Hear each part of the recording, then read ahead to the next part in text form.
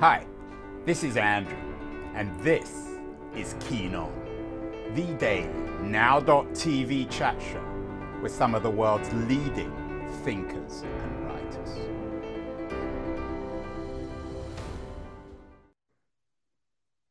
Hello, everybody. It's October the 1st. Happy October from a very sunny San Francisco in Northern California.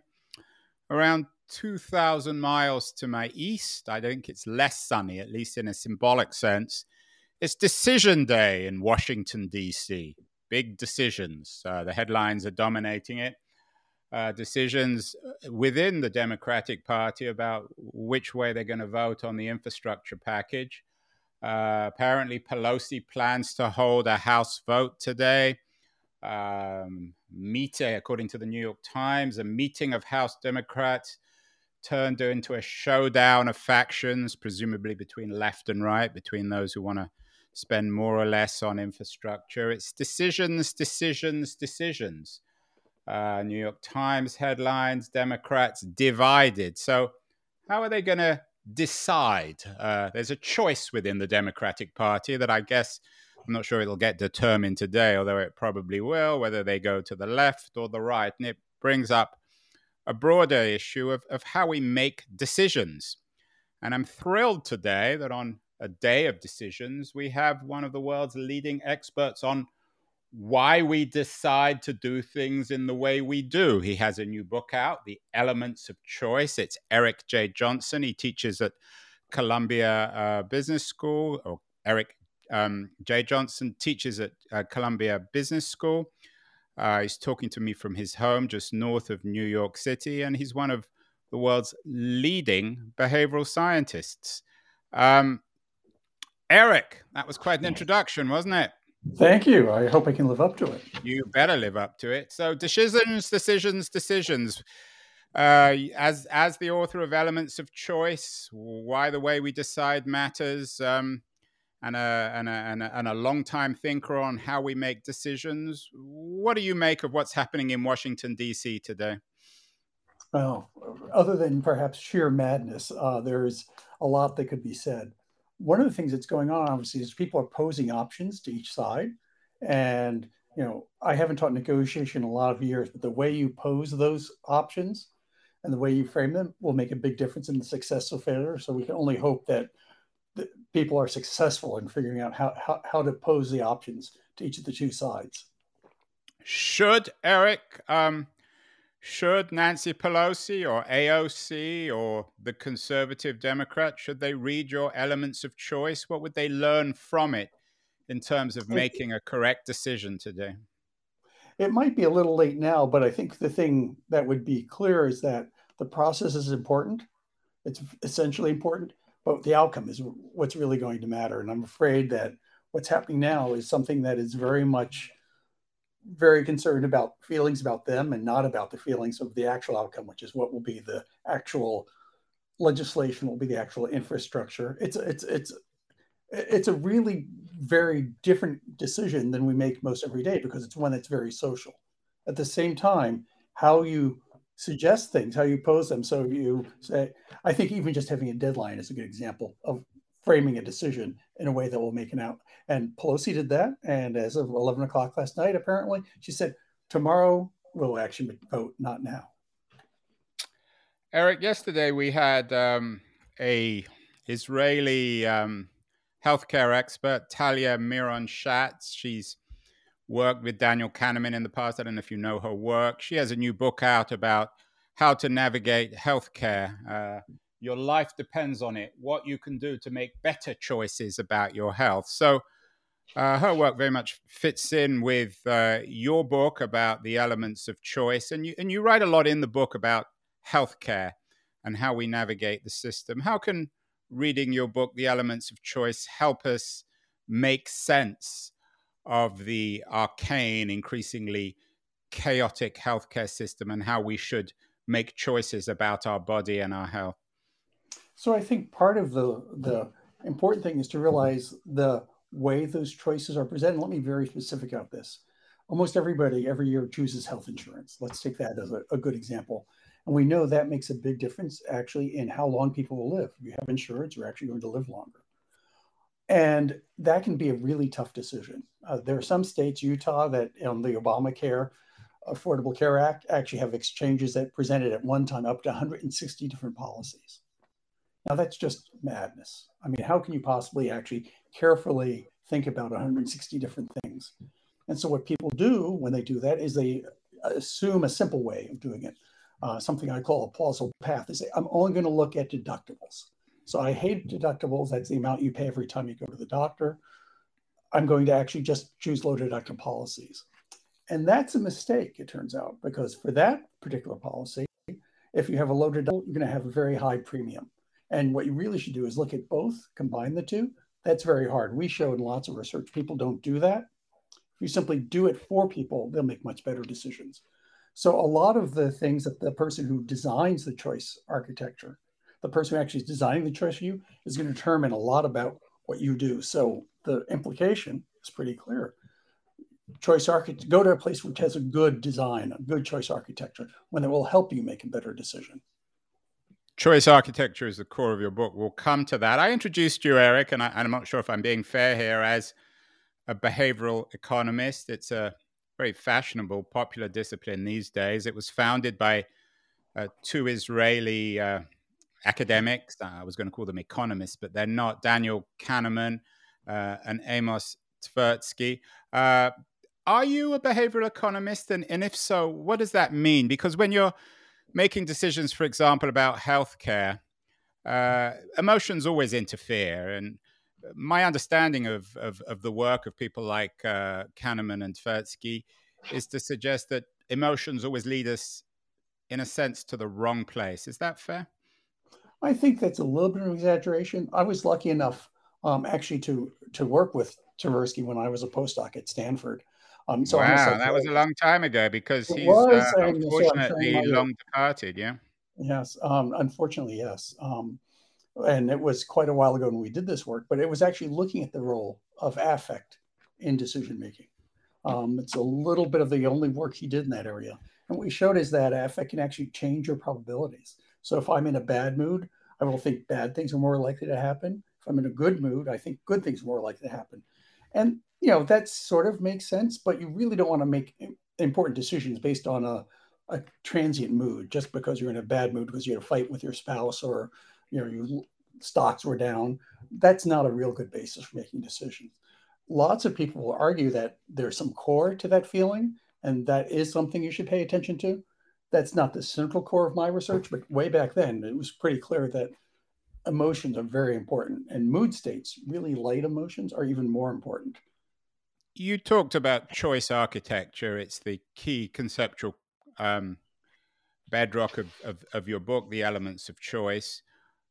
Is choice architecture designed to make us more rational, or should it be designed to make us more rational, more self-interested, more separate from things? After all, when it comes to something like healthcare, your life depends on it.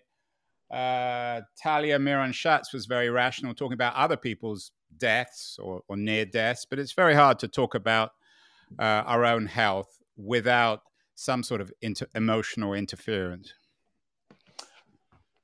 That's right. And, let's think about choice architecture as something that will enable you to make better decisions. The word rational sort of is funny to me because I know what a good decision is.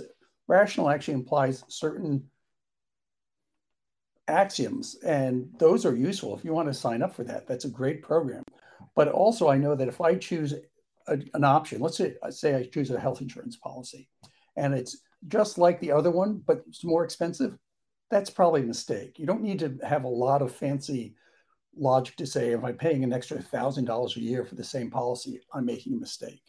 So if I have a design, if I have a website that I choose health insurance on, or I'm choosing treatments and I'm choosing a treatment that is obviously bad, that's a mistake. And that's what we're trying to prevent. You don't need the high power of fancy economic axioms to know when a bad decision occurs.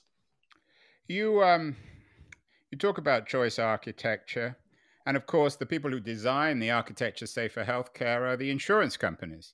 We had Tom Hartman on the show suggesting, I think he's quite right, that the American healthcare system is a catastrophe.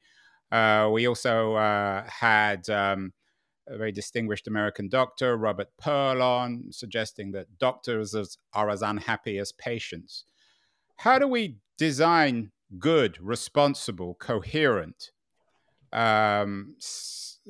choice architecture if the system itself is rotten? Say, for example, with healthcare, when the insurance companies themselves are much more interested in their own bottom line than our own long-term survival.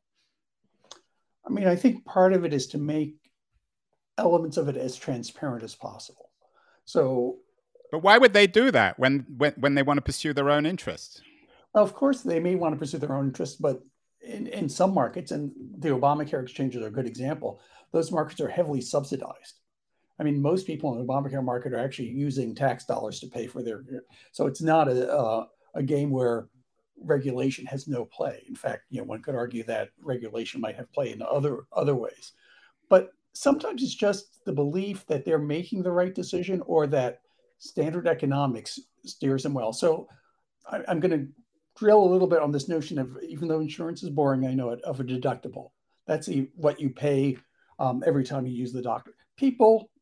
Regular people hate deductibles, but the reason they're there is economists think they keep you from cheating. They keep you from using too much healthcare that you wouldn't use otherwise. And as a result, I think the average consumer is both confused and actually less likely to use healthcare. There's a lot of evidence that deductibles lead people not to go to the doctor when they should. And they're really not going to end up, and maybe that's the insurance company's best interest, but it's certainly not in the consumer's best interest.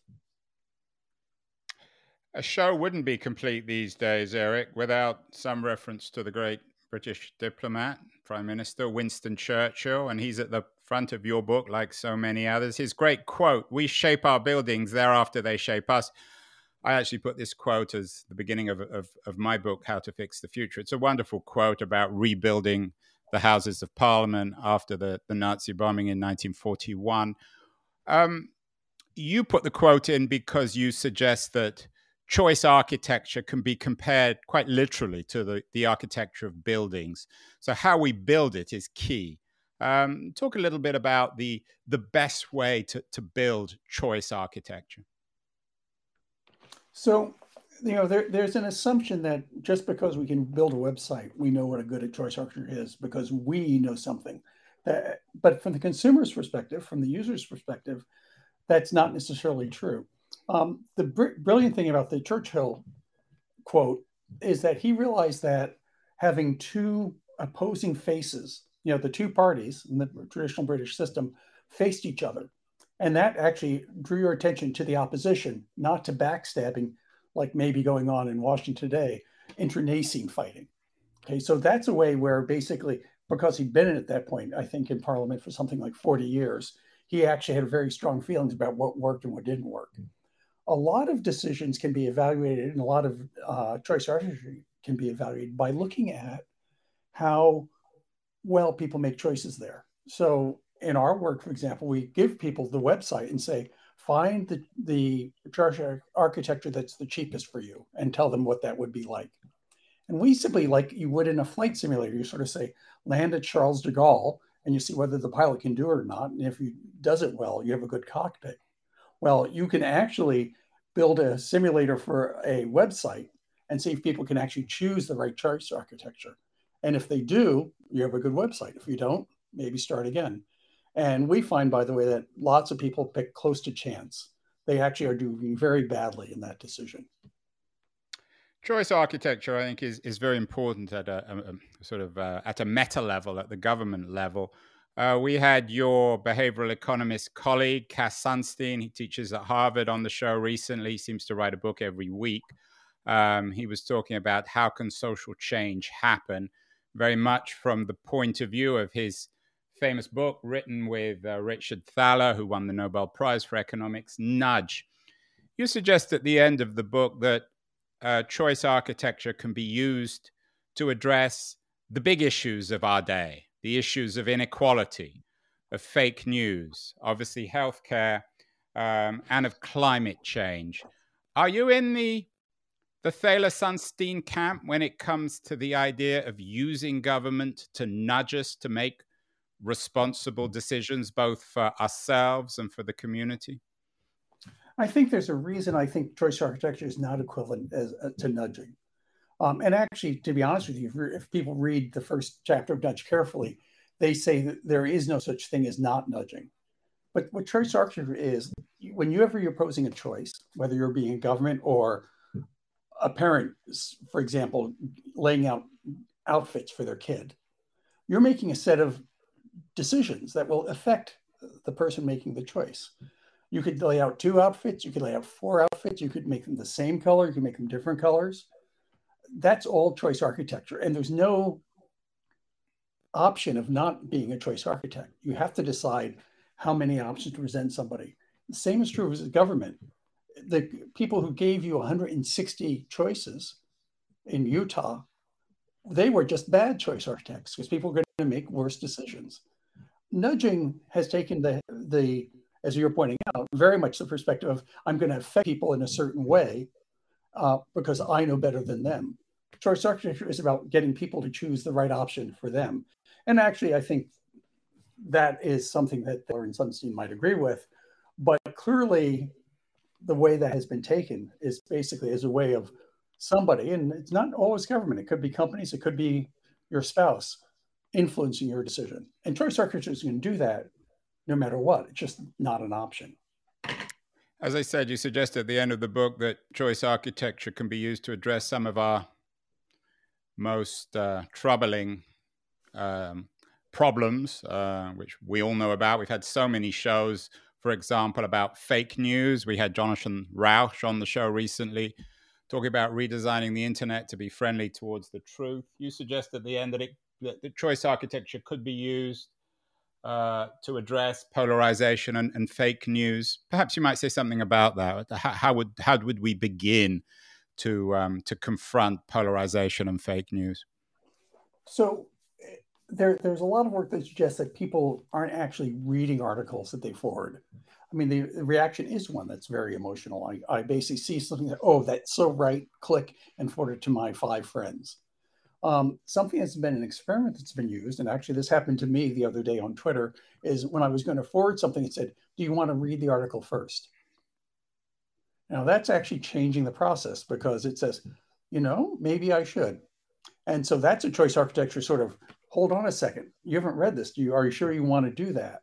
And maybe Twitter, sorry to interrupt here, Eric, maybe Twitter should make a chief choice architect, if Jack Dorsey's listening, or Facebook. Do you think that might be a good title for people at these social media companies? Oh, I think it's not a title that rolls off the mouth. That's why in the book I use the word designer to talk about these people. Yeah, or choice designer. But a choice designer, they exist. It just may not have the title. The person at Amazon, the person at the New York Times, the person at any website who's actually making the decisions, what's there, is a designer. They may not have that title, and they might not, and this is the scary thing, they might not even realize the power they have. So choice designers don't know the power they have as choice architects. So having choice designers or a chief choice architect might be valuable on social media platforms for dealing with fake news. What about inequality? We had the Stanford historian Walter Scheidel on the show last year talking about the profound inequality of early 21st century capitalism. Or recently we had Isle Press on about dirty work, this new underclass in our network. How can choice architecture address inequity? Obviously, it's a political problem, and I'm not going to claim choice architecture alone will solve it. But there are certainly things that can be done that actually make differences. So being a New Yorker, driving cabs, we know it's a tough life. It's even tougher in the world of Uber. But what's very interesting is in 2015, the old meter was replaced by a screen. One company happened to have 15, 20, and 25% tips. The other company had 10, 15, and 20. It turns out cabbies made a lot more money when you changed the options. Now, that's a place where choice architecture some analyses say increased pay by 5%. That might not sound a lot, but for many cabbies, that is a lot. And that's more, that little change in choice architecture got the cabbies more than most unions do in negotiations. So that's classic nudging, isn't it? It's it again, we got to define what we mean by a nudge. Yeah. Either way, we did it. So who nudged? The people who did the 10, 15, 20 or the 15, 20, 25? They were both nudging in that sense. They both were choice architects. The outcome is what was changed. And I agree with you that that's actually a judgment on the part of the choice architect. The other issue that, of course, comes up endlessly, and this came up twice in the last couple of days, is global warming and the environment. We had Kinari Webb yesterday on the show about a rebuild or protecting the forests. And then we had Katharine Hayhoe, the chief scientist of the Nature Conservancy, on with her new book, Saving Us, at the beginning of the week. You also suggest that choice architecture can at least begin to help us address this big issue too. Perhaps, Eric, talk a little bit about that, how it can be used both by companies, individuals, and governments to address perhaps the biggest of all problems in today's early 21st century. So there are some simple demonstrations that have been shown. So electricity generation is either, roughly speaking, green or gray, either based on coal or based on renewable resources. And gray is a little bit cheaper. And people will normally, if left to their own devices, choose that. But what people have done is they just simply change the default, the option you'll get if you don't make a choice, to green. And that actually increases usage a lot. In fact, typically the market share goes up by 50%, even though it's slightly expensive. And importantly, that stays over time. Now, I think we need to get into discussion of that a little bit more deeply and understand whether that's good or bad. But that's a place where a simple change in the default can change people's choices of electricity provider. Katharine Hayhoe also speaks very persuasively about the need to talk to one another endlessly about the issues. She suggests that, for example, as Christians or as God-fearing people of any political stripe, we can establish conversations about the environment that put us on the same page. How can choice architecture help with that? To make people of different political opinions, different geographies, different cultures, different races or religions, how can it help them understand that other people actually are in their camp, not in the other camp? I think a big part of this is we have the perception that everyone's attitudes or everyone's beliefs are written in stone. It's sort of like economists think I look at a car and I have a reservation price for it. Now, when you think about the environment, it's really complicated. So think about a concept like climate change. People know a lot, and it may not quickly boil down to one simple yes or no answer, critical decisions. So we, for example, have shown that on warm days, people are more likely to say they believe in global warming than on cold days. And that's because when they construct or assemble their opinions, they're thinking about different things. Another way we've done this is we call a fee for emitting carbon either a carbon tax or a carbon offset. And the offset, it turns out, is accepted by Democrats and more Republicans. The tax, you lose all the Republicans. The Democrats are sort of okay with that. But the conversation has to come to realize there's a bunch of things we're less sure of than we think we are. And that actually conversation could actually bring out the complexity of our own beliefs instead of just a simple point, I'm against it or I'm for it. Eric, maybe we should ship you off to Washington, D.C. to help Nancy Pelosi bang these heads together. You always sound so reasonable. The subtitle of the book is Why the Way We Decide Matters. But of course, we know, I'm talking to you from Silicon Valley, that the we is often artificial intelligence and that technology is increasingly challenging and replacing us. We had Jeanette Winterton, the great English fiction writer and polemicist, feminist, on the show a couple of weeks ago. And she's quite positive about how AI can change things. What's your view on AI and the elements of choice? Can it help the way we decide matters, or is it a threat to our own agency when it comes to making decisions? Probably a little bit of both, but I'm mostly on the positive side. Often when we have an overwhelming set of choices, or imagine that 160 healthcare plans that I could choose, there's a small subset that are really right for me. And, there are going to be systems that are going to be much better than I at going through that list and saying, here are the three that you need to think about.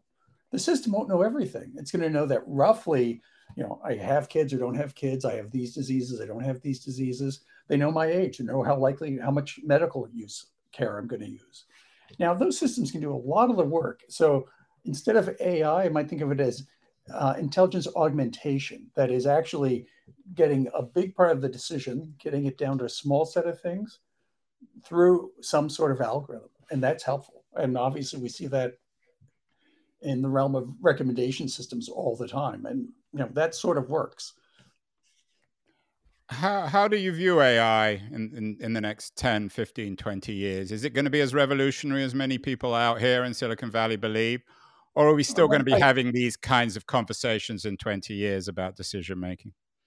Well, I think there is an element that's not easily captured by AI. I mean, when the algorithm knows more than I do about what I want, that's going to be a different conversation. Well, that's what Eric Schmidt famously said he wanted Google to know in 2010. And it seems like companies like Google and Facebook and perhaps Amazon are somewhat of the way already there. Well, we're past 2010, I'll point out. And so there has always been a projection, but a happy projection for many of these forecasts. I think the other thing to realize is just the data the algorithms have to operate on is just so much better. So the algorithms have improved, and yes, AI is good. But the other thing is just the data. I mean, there's a real issue to me about data collection and choice architecture, which we could talk about as well. But the sort of fuel for many AI algorithms is an incredibly rich data about my behavior. We had Eric, I'm not sure if you're familiar with him, but he's really good, actually. He's a young scientist in the UK, Stephen M. Fleming. He has a new book out, Know Thyself, The Science of Self-Awareness. Is what you're doing a kind of social science of self-awareness? Are you in the business, like Fleming, of trying to make us wiser about ourselves and the world around us? I would say the world around us. I think, if you ask people, let's take one of the standard tools of choice architecture, like a default. You show them the default and they make a choice. You say, were you affected by that default?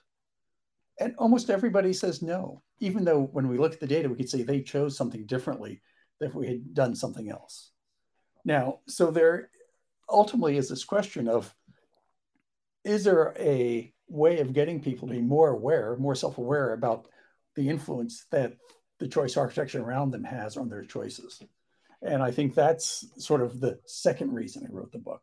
It's not only to help designers do a better job, but also to make people aware that designers can influence them. You did a very good job, Eric. Congratulations. The Element of Choice, Why the Way We Decide Matters, is a very good introduction to the behavioral economics of choice and of choice architecture. Definitely an important read for people interested in this subject. Congratulations. You're talking to me, Eric, from your office just north of New York City. So lots of books behind you. In these strange times where we're still perhaps stuck a little bit at home. I'm going to be in New York at the weekend. What should people be reading? I have to say that my choice on all this, in addition to your book, is Michael Lewis's wonderful book about the Kahneman-Tversky relationship, The Undoing Project. It's a magnificent book. What would you suggest people read in addition to Lewis's book and your new book, The Elements of Choice? Quick, small side story. I was one of the stories that Lewis talks about, Amos Tversky, was a story that I told him over dinner when a group of us got together with Danny Kahneman and gave him background for the book. Excellent. Well, it's for writers like myself, it's shameful how much Lewis has done. I don't quite know how he does it. Probably by taking people like you out for dinner. So in addition, how I feel, by the way, about Cass Sunstein. How does he do it? Well, it? Sunstein is a phenomenon. Not only he's married to one of the most brilliant and beautiful women in the world. He's still a competitive squash player, and he writes a book every month. I don't quite know how he does it, but maybe he's taking something we don't know about. Anyway, what books would you suggest in addition to The Elements of Choice, Eric? Let me make a book that is old and prescient in many, many ways. And that's a book by Herbert Simon, who was the first Nobel laureate in what we now call behavioral economics. And he wrote a wonderful book called The Sciences of the Artificial. Small book, short book, still very much impressed by the MIT Press. And it talks about how we have a very interesting foreplay between the artificial world and the natural world, and how we draw those lines very well. I think it actually was an inspiration for me, and I think anyone who's interested in technology would benefit from that book. Well, thank you so much, Eric. Again, congratulations on the new book, The Elements of Choice, Why the Way We Decide Matters. It's a really good introduction to all this stuff. Keep writing, keep thinking, keep explaining the complicated world to us, Eric. And I'm sure we'll have you back on the show in the not too distant future. Thank you again. Thank you so much. It's been a pleasure.